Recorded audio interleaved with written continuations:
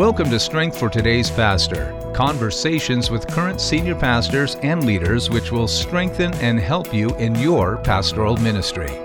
And now, here's your host, Bill Holdridge of Poimen Ministries. Welcome to podcast number 136. Today we are with Pastor Tad Scheffer of Calvary, Ellensburg, Washington. Tad planted the church in June of 2009, and I'm here in Ellensburg as we speak. And we are face-to-face in this conversation. And Tad, welcome to the program. It's really great to do this with you. Thank you, Bill. It is definitely a pleasure to be here. As I've stated, I just recently got back from Israel. I'm a little bit under the weather, and so, but I believe my voice is going to hold out. So I think we're going to be okay. Okay, well, that's good. So I have a face for radio, and you're going to get a voice for radio. The Lord's going to help you. Okay. There you go. Well, Tad and his wife, Charity, have an amazing story to tell. Tad himself grew up in the community of Linden, Washington, which is very close to the Canadian border. Linden's a Dutch town, a whole bunch of churches there in that town, and many of these churches are Dutch Reformed churches, which means they are Calvinists. Tad, you grew up in one of the Reformed churches in Linden, and all you knew was 5-point Calvinism growing up.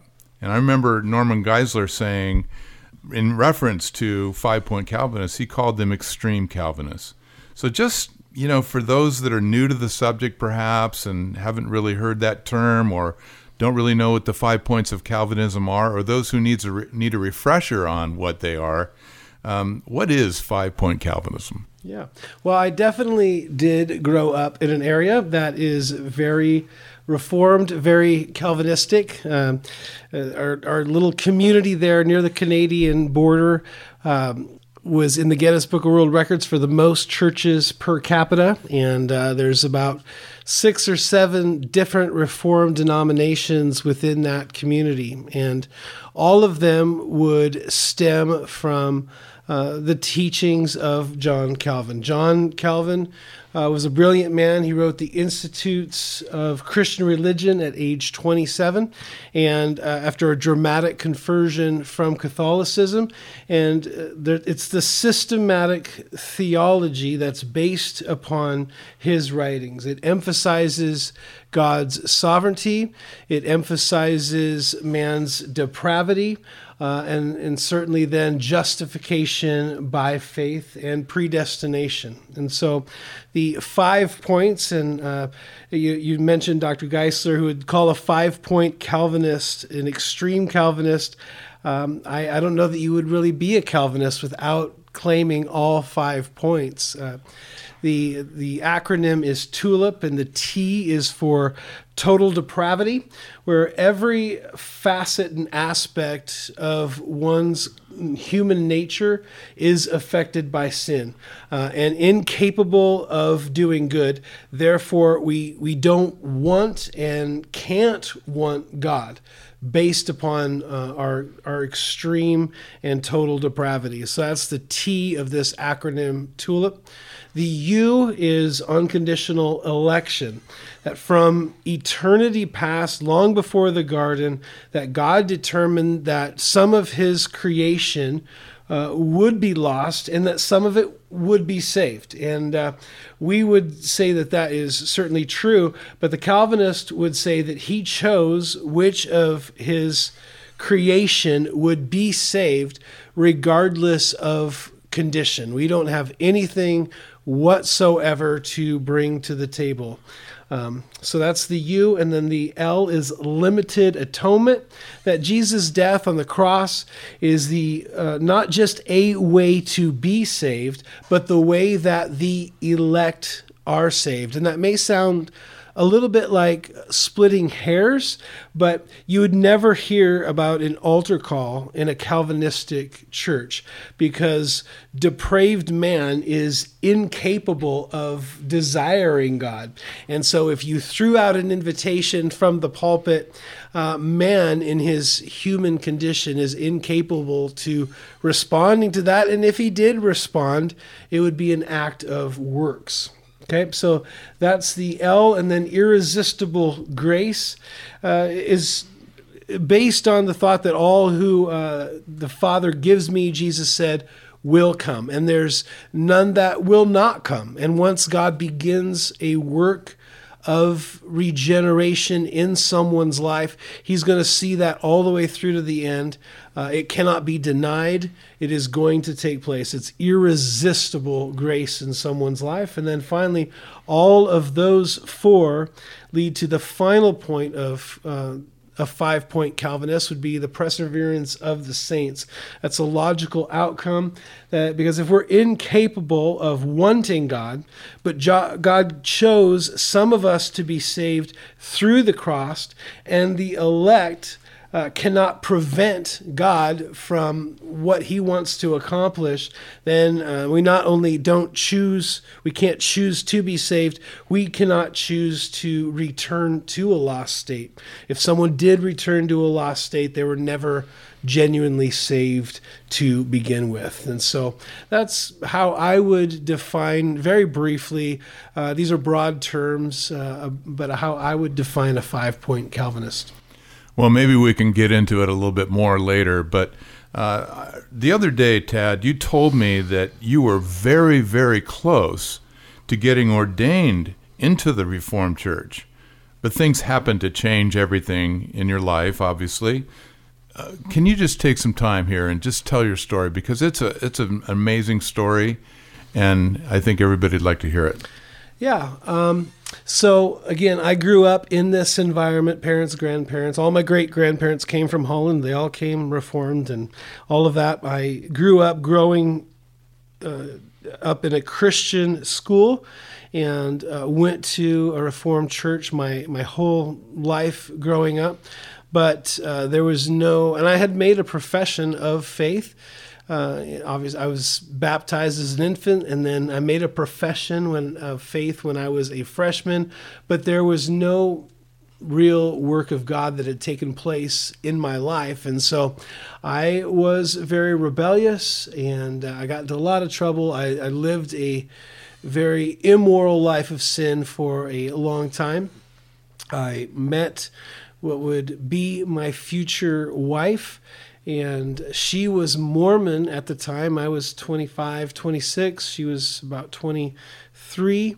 And I asked her out, and she refused over and over and over again for months because she doesn't date non-Mormons. And finally, she agreed to go on one date to get me off of her back. And we ended up dating for 9 months at that point. And I didn't care that she was LDS. That didn't bother me. I appreciated who she was, and that was good enough. And at the end of this 9 months, she had this ultimatum on a relationship that I was to be baptized in the Mormon church. And that's where I kind of pumped the brakes and said, yeah, I'm not sure I'm going to do that. And so long story short, we ended up breaking up for a period of time. And she moved back to Utah to be with her family. But I had wanted to genuinely understand what truth was at this point. I knew that the lifestyle of drugs and sex that I had been involved in was not sustainable. It's not what I wanted to live for the rest of my life. And so I wanted to understand what truth was. And so I made that decision. And the very next day, I got in a very serious motorcycle accident. I got hit by a car, and I was out of work for about 4 months, and the Lord allowed me to be in the space to follow through on that desire of wanting to know what truth was. And he's the rewarder of those who diligently seek him, and I diligently sought the Lord. And I read lots of books on Mormonism too, but it's in that time period that the Lord grabbed hold of me. And so if we fast forward several months later, my wife did leave Mormonism and moved back to Washington State. We began to date again. But at that point, to get to answer your question, I just went back to what I knew, and that was growing up in the Reformed Church and in this very secluded Reformed environment. But my life was so radically transformed and changed that I felt like my life would be incomplete unless I gave the rest of my life to God. And I didn't know what that meant, what that would look like. But in talking with the pastor at the church that I grew up in, he says, well, you're going to have to go to college. You're going to have to get go through seminary and get ordained. And, I'm 27, 28 at this time, and I'm thinking, I'll be so old. I'll be in my 30s by the time all this takes place. And he said, well, our denomination has just started this mentorship program. And so there is levels of ordination within most Reformed churches where you cannot partake of the Lord's Supper. You can't administer the Lord's Supper or baptize. And I just wanted to serve the Lord. And if that meant I had to be ordained, I'll take a lesser level of ordination. I don't care. And so I began this mentorship program, and it was a 2-year program. About a year or so into this program, where we met once a week, I was disheartened because my relationship with the Lord was so vibrant and real, and I'm in the Word, and He's speaking to me, and I'm praying with God, and it's this reciprocal back and forth, very alive relationship. And I would go to these mentoring sessions with the pastor, and not one time, Bill, in these months did we open the Bible. And not one time did we pray. And that didn't feel right to me, but I didn't know. I guess this is what pastors do. They just talk about theology and church business and all of that. And so I learned more about the 5 points, and I learned, how our form of worship was the correct form of worship, how we structure our services is the correct way to do it, how the non-denominational church in town isn't doing things right. They don't love the Word. They don't have genuine worship. And so it's just a back and forth process of hearing how we do things right and everybody else doesn't. Okay. And so I'm in this mentoring program, and my wife and I get invited to, our friends are having a baby dedicated or baptized at a different church in town, and we were going to go to support them. And so I thought the service started at 10:30. It started at 10. We were 15 minutes late, and this was not a church that you interrupted the service in. It's very high church, not very Calvary, we would say. And so I told my wife, we can't interrupt this service. We're going to have to just go back to our church. And she said, well, how about we try a different one? Because we were already planning on not going. And so I said, okay. Well, she's like, there's one that meets in your old high school. Why don't you try that? And so I thought that'll be fun to walk through my old halls and do that again. So we went, and it was Calvary Chapel. I had never heard of Calvary Chapel. I had never heard of Chuck Smith. It was just a non-reformed church that I was going to. And I had this attitude very much with my red pen was out, got my legal pad, and I'm going to critique this church that's not part of the Reformed tradition, and I'm going to find some errors and maybe report back to my mentee pastor and how they're not doing things right. And so went to the service, and there was the worship. It seemed very genuine to me. Obviously, I don't know what's going on in people's hearts, but I'd kept hearing how their worship was not sincere, and this certainly felt sincere. And then that's the first thing that stuck out to me. The second thing that stuck out to me was the length of the message. In my training, I was taught to never preach more than 20 minutes. That's all the attention span that the average congregant has, and so never go beyond 20 minutes. And so I can still remember sitting there and thinking the pastor, Ken Sutton, was about to wrap up and be done with his message, and he said, all right, let's open our Bibles and get started. And so that was a shock to my system. And as I told you the other day, the way that I can best describe what was going on within me is I loved the Word, and I was in the Word personally, but I was not used to this verse by verse teaching. And so I would compare compare it to, you take someone from Ethiopia or South Sudan and you sit them down at your Thanksgiving table and the food is amazing, but it's too much. It's too much for one sitting, right? And so that's kind of the attitude I had towards the Word. And then at the close of the service, was probably the most influential thing for me that Sunday, was they called a young couple up. And some of you may know Brian Kelly, who went on to get the Bible college started in Kampala, Uganda. But they were just leaving for Uganda, and they were up there and getting prayed for, and Lynn was pregnant, and they had a 2-year-old, and me and my wife had just had our own child, and they're headed to Africa, and this was incredible faith to move to a new continent and take that great venture. And so that was pretty impactful to see a couple my age making a step like that.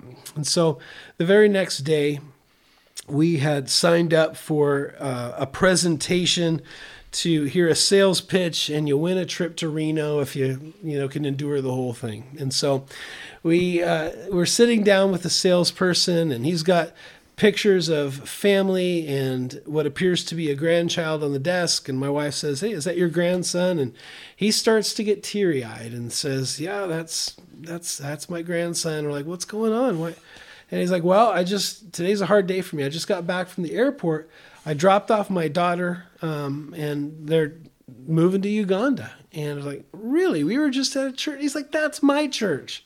Why don't you come back?" And so came back the next Sunday, and he had said, "I'll take you out for lunch afterwards." And so I went out for lunch with him, and he was a little younger than my own father at that time, and another couple that was a little bit older than me as well.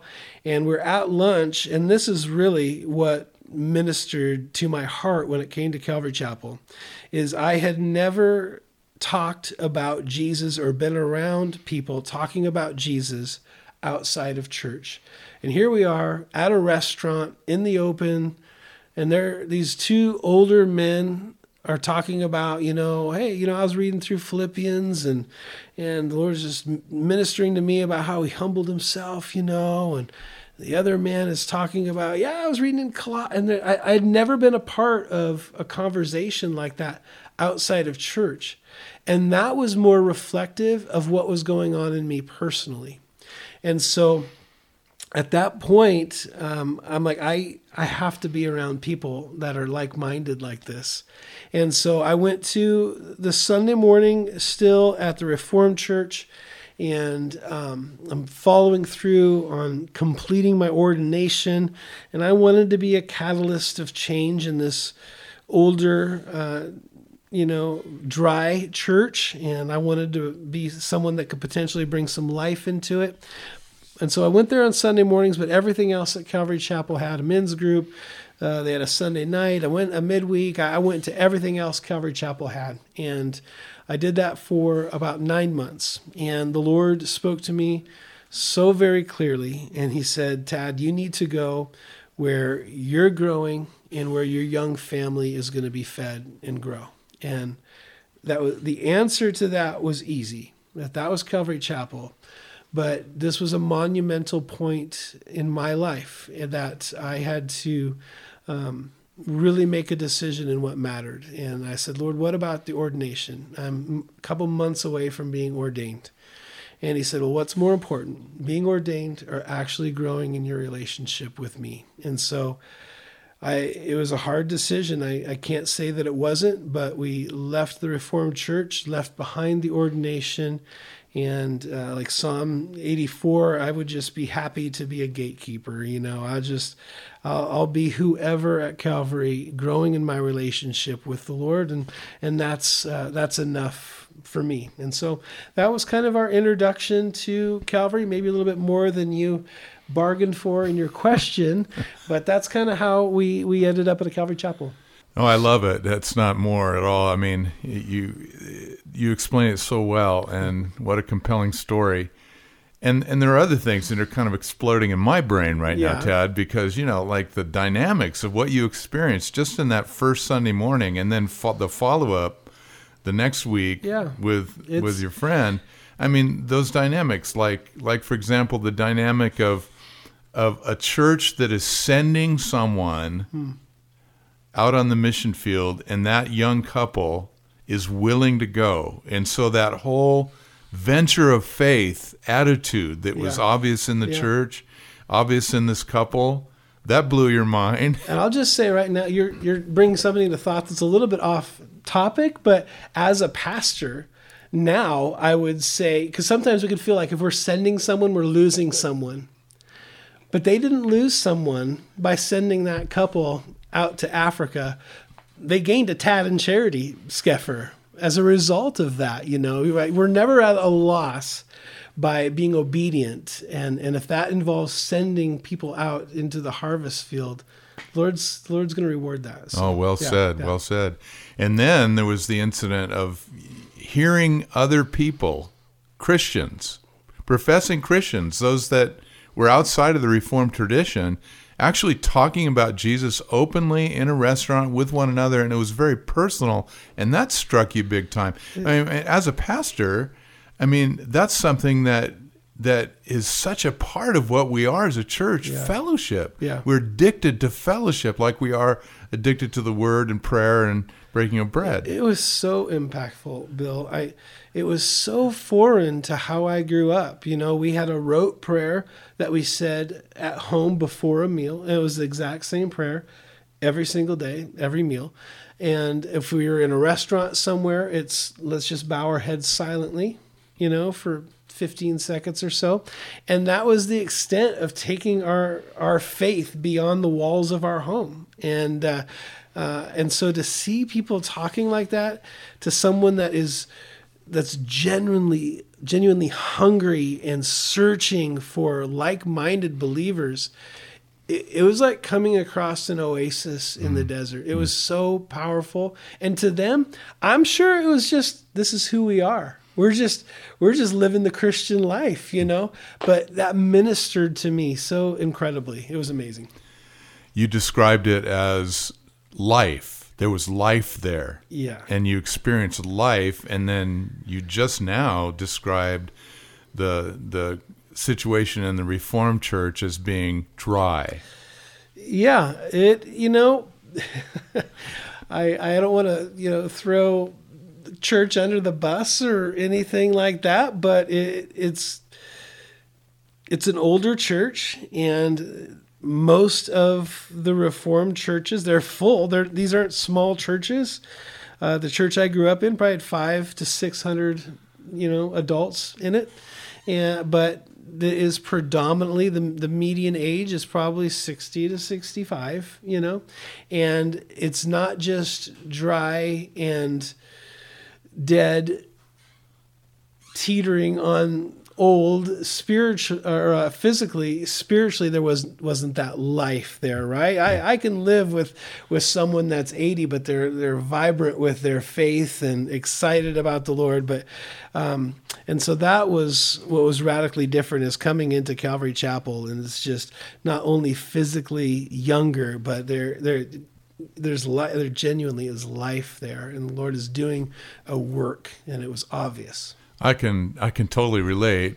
Growing up as I did as a Roman Catholic, I'd never been in a Protestant church. You'd never been in a non-Reformed church, right? No. And so I went to Calvary Chapel, Costa Mesa, back in the days of the Jesus movement and the revolution that were happening in the 60s and 70s. I couldn't believe what I was seeing. Yeah. It was amazing. And I didn't go into that meeting like you did, having already sought the Lord. Right. I was anything but that, but it was a powerful, powerful revelation to my soul. I'll never forget it. Yeah. Yeah, absolutely. It's amazing. And, now that I've been walking with the Lord for decades, I want to keep myself from just getting in those ruts, and routines, and not letting that lethargy come upon myself, and just making sure I'm returning frequently myself to that first love, right. Yeah. Yeah, I think also, Ted, don't you think, on a side note, we pastors, we tend to minimize the importance of what God has done in our churches. We fail to remember this is something that is earth-shattering, life-changing, era challenging, everything. kingdom oriented, Yes. and we can think, okay, another week, where I'm knocking out a sermon. Ecclesiology is so important to me. There is nothing like the church on earth. Nothing. There's nothing like it. You can't find it at the Moose Club or the Eagle Club or the American Legion. Amen. There's just nothing like the church. And I think that hit me to even greater levels as I was teaching through 1 Corinthians, with the immoral brother in chapter 5. And the discipline is removing him from the fellowship. That would be enough, that he would turn from sexual, self-gratifying sin, just that I can't be part of this unique group, then we're undervaluing church. That's right. If being removed, because if I can just step away from church to go fishing, for nothing wrong with fishing, don't get me wrong, but if I can easily find excuses to be away from the fellowship, the called out ones, then I'm missing what it's supposed to be about. Well, I know we're getting a little no. This is all good. This is a podcast for pastors. We all need this encouragement. And my final thing is you get to 2 Corinthians, right? And it worked. Yeah, it did work. Not being in the fellowship was enough for him to turn from sin. Yeah. Then doggone it, man, I want to make our fellowship as inviting as you can't miss it as possible. Right. I get it. That's cool. So back to the ordination scene. Yeah. I mean, you told me that there was one candidate that was applying for a position in a church as a pastor. Yeah. And he was biblically qualified. Tell us that story, because they did not accept him. Yeah, my brother-in-law was on the regional governing body at that time that would allow someone to go through this process to be ordained at the level that I was attempting to be ordained at. And we were having Sunday dinner or whatever, and they're just talking about how he had never seen someone like this that knew the Bible front to back like this guy. It was incredible. He's quoting verses. He knew about the Bible so much, but he didn't know the 5 points, and he couldn't give a proper definition, and so we had to turn him down. Wow. And I was like, man, something is off kilter there if that is what is really keeping someone out of a calling, that they can't recite this acronym and what it means. Right. Wow. That's heartbreaking and sad. Yeah, hopefully this guy found himself somewhere else that, that appreciated that. So I'm sure he did.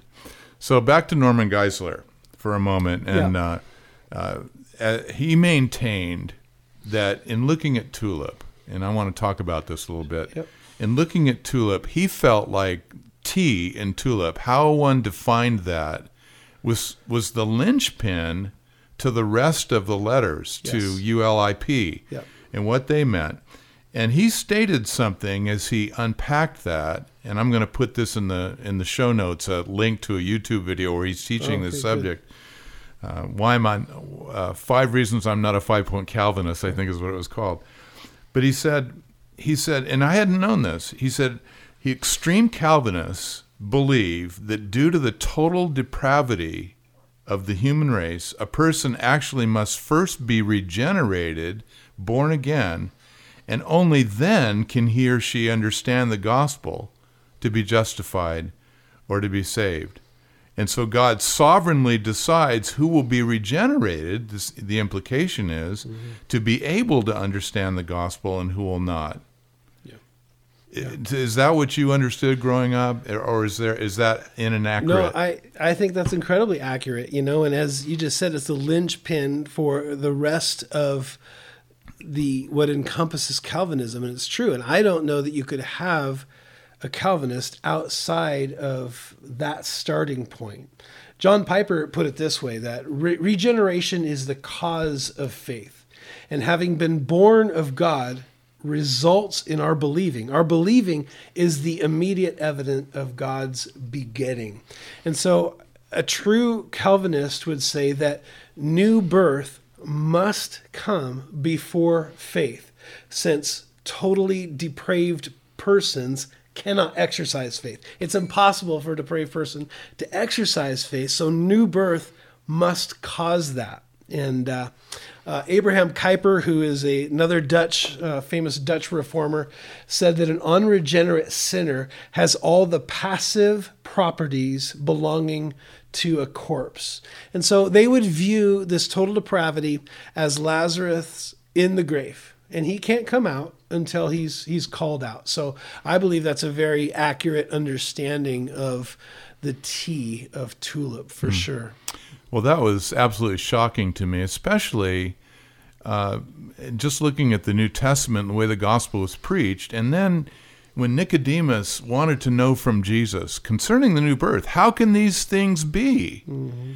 And Jesus said, you're a teacher of Israel, you don't understand these things? As Moses lifted up the serpent in the wilderness, even so the Son of Man must be lifted up, that whosoever believes in him would not perish, but have everlasting life. Yeah. For God so loved the world that he gave his only... So Jesus answered to Nicodemus about how does the new birth even work you go to the cross. Yeah. And so you believe in what Jesus accomplished there. He took my place. You see him there at Calvary, just like they saw the bronze serpent up on the the pole, and they were freed from their snake bite. Yeah. I was sharing with you the other day when you were asking just about my Calvinistic background. There's this thought and belief that no man comes to the Father unless the Father draws him. And they like to point out that word draw is what is used from bringing water at the bottom of a well up in a bucket. The water doesn't get to the top by itself, right? And so it's this myopic view of how this process of coming to faith works. You're looking at one side of the equation and emphasizing that without seeing the full spectrum of everything that's involved. Amen. Have you ever met anybody? I've never met anybody that's come to faith in Christ that hasn't looked back and said, I can see the hand of God working throughout my life, but I didn't recognize it until I believed the gospel. Yeah. I mean, that's his drawing, isn't it? Amen. It's so true. Absolutely. That's all of us. Yeah. Wow. Yeah. Okay, so if that's what's going on with T, then the U of tulip, unconditional election, is a necessary conclusion. It's absolutely necessary. God unconditionally chose, and that means he unconditionally decided not to choose others. Right, but he apparently chose a lot of Dutch folks. I know that. Wow. Kabam. So you've explained how your position on the necessity of pre-salvation regeneration, how that's not a biblical concept. Yeah. So that view of T leads to their doctrine of U, unconditional election, which necessitates the doctrine of L, which is limited atonement. Yeah. So explain that. How's that work? Yeah. Man is incapable of desiring God, wanting God, incapable of truly being righteous. Every motive is flawed. It's selfish, every single one. And so even a feigned conversion would be an attempt in the flesh to have selfish motivation behind that, right? And so limited atonement is, since man is that way, God chooses, and then the vehicle in which he saves those he chooses, his elect, is the cross. And the salvation is not, we would say that, hey, anybody that wants to confess their sin and repent their sin, have that opportunity to do so, and you can be saved.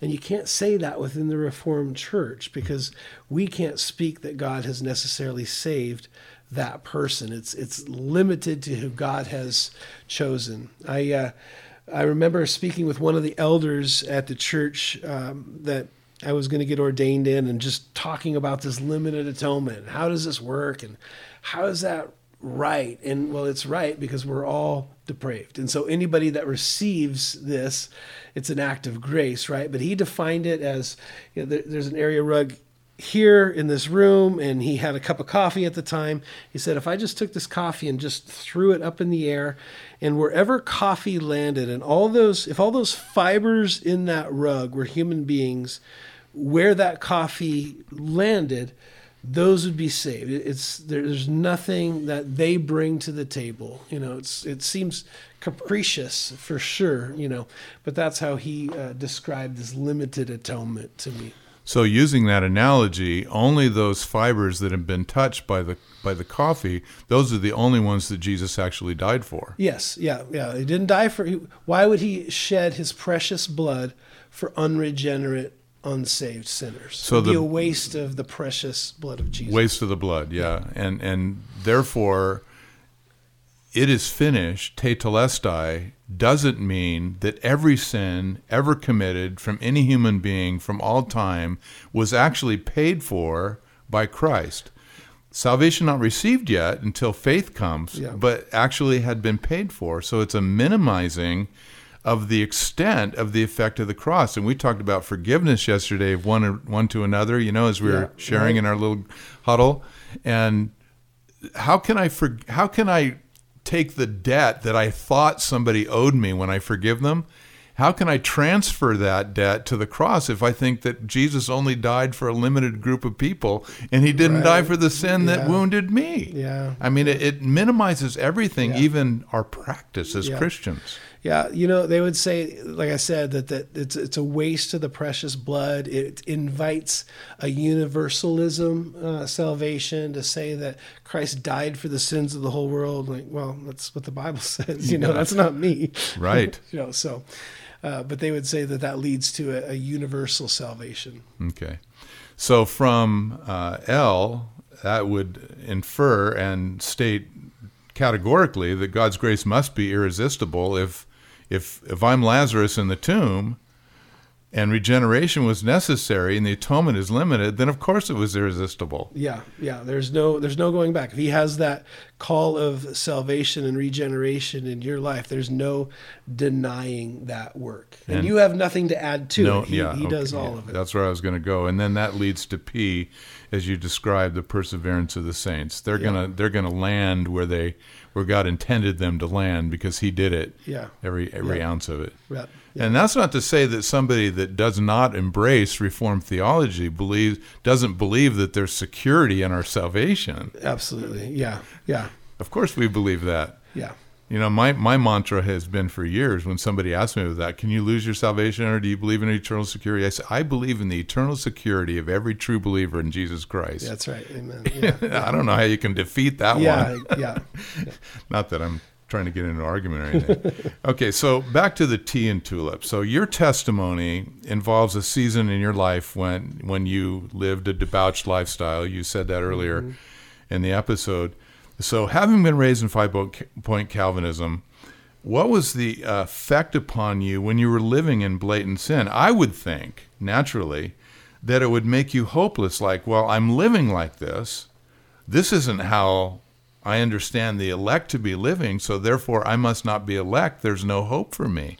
How did that affect you? Yeah, I would say it's the opposite end of the spectrum. If I'm elect, I can live any way that I want to live. And not that as a 18 to 25-year-old, I'm not, as I'm at the liquor store, contemplating the 5 points of Calvinism and why am I buying this Jack Daniels?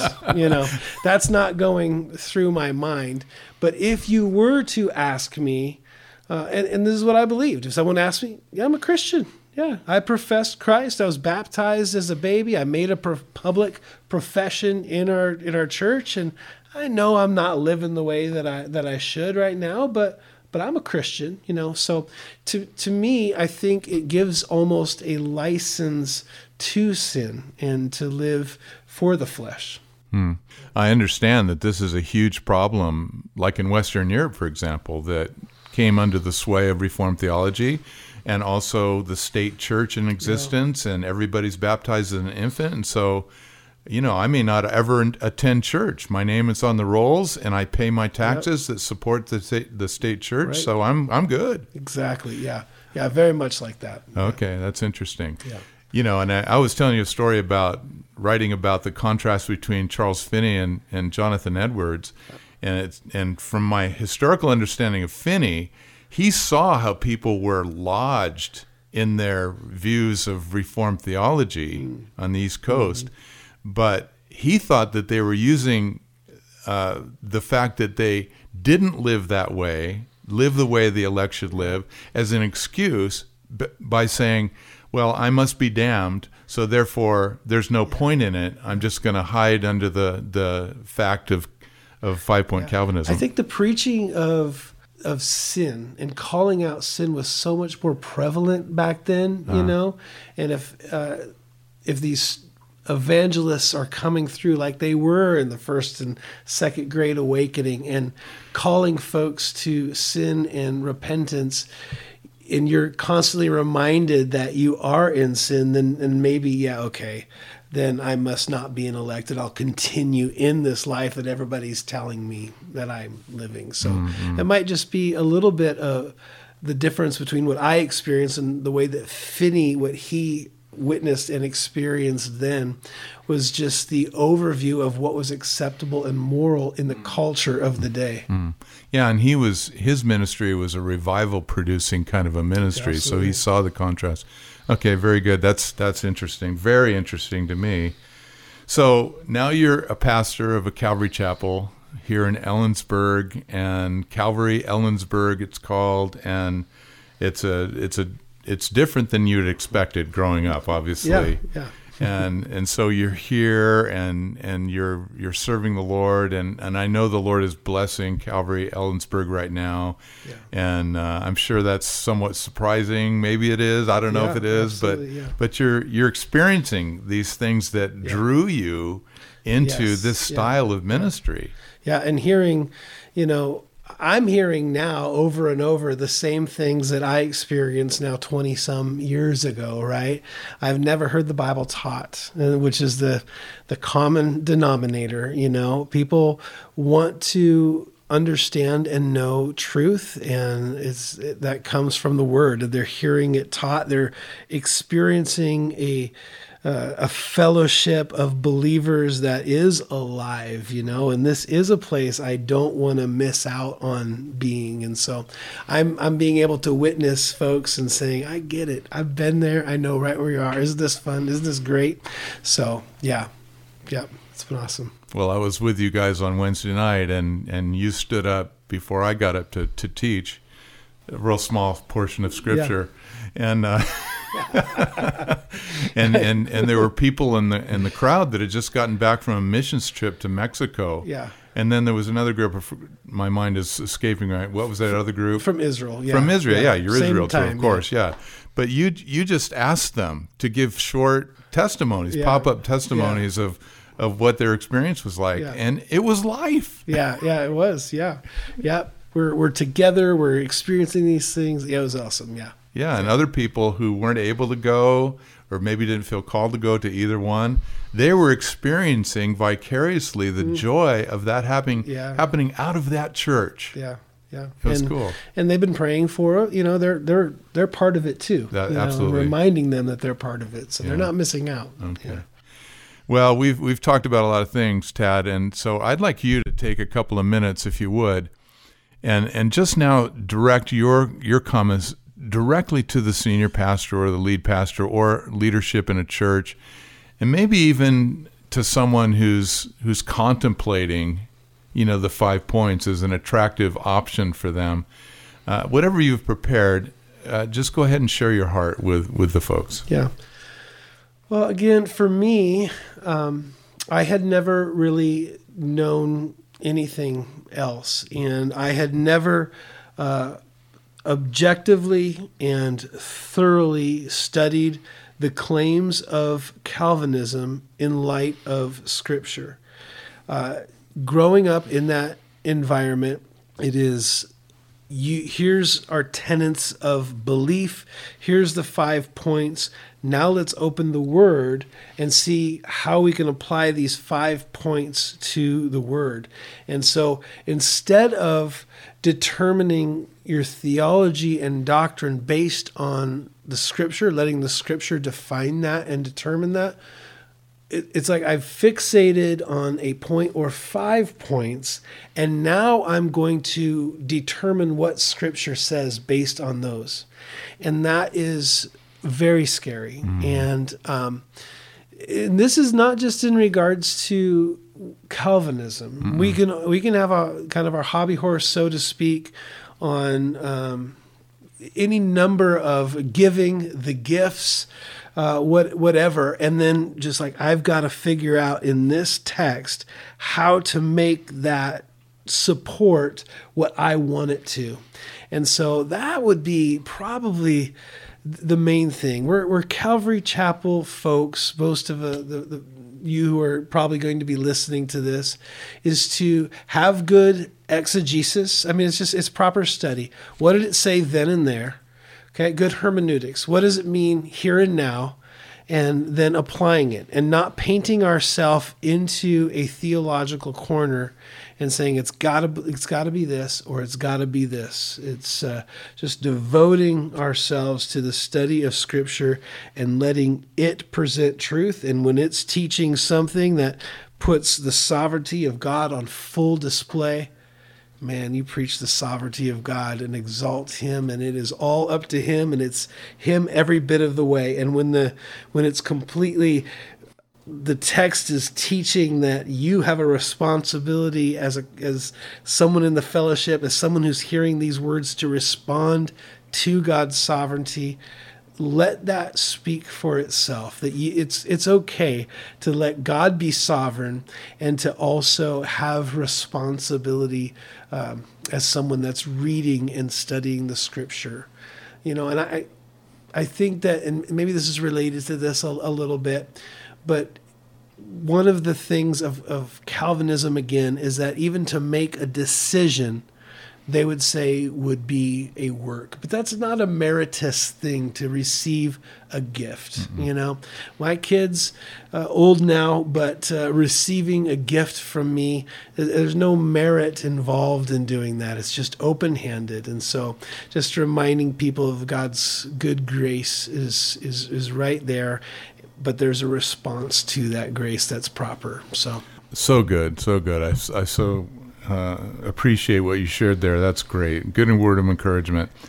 So thanks again, Tad, for taking time to share with our listeners. And this is a subject that needs to be brought up, and you handle it so well. These are some things that as I told you the other day, I've left this behind, to a point, and to revisit it has also been good for me, and to see what God has done, like you were saying earlier, to see how God had orchestrated all of these things. It's been good. It's so supernatural. It is absolutely. It's sovereign. Yeah.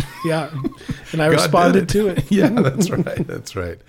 And thanks to everyone else for joining us today on Strength for Today's Pastor. We're going to have a show note outline, which will include this published episode and some of its details, and a link to Geisler's YouTube lecture on this particular subject as well, which I found to be so helpful. Appointment Ministries was started with a view towards strengthening the church and church revitalization. So to do that, we focus on senior or lead pastors, to strengthen churches. And our team would love to be of service to you. If that's desirable on your side, please check out our website for ideas on how we might help you in these areas. God bless you as you fulfill your God-given calling to serve under our Lord Jesus Christ as under shepherds of His church, in Jesus' name. Strength for Today's Pastor is sponsored by Appointment Ministries. You can find us at appointmentministries.com. That's spelled POIMEN ministries.com. If something in today's program prompts a question or comment, or if you have a topic idea for a future episode, just shoot us an email at strongerpastors@gmail.com. That's strongerpastors@gmail.com. May the Lord bless you as you serve Him, His pastors, and His church.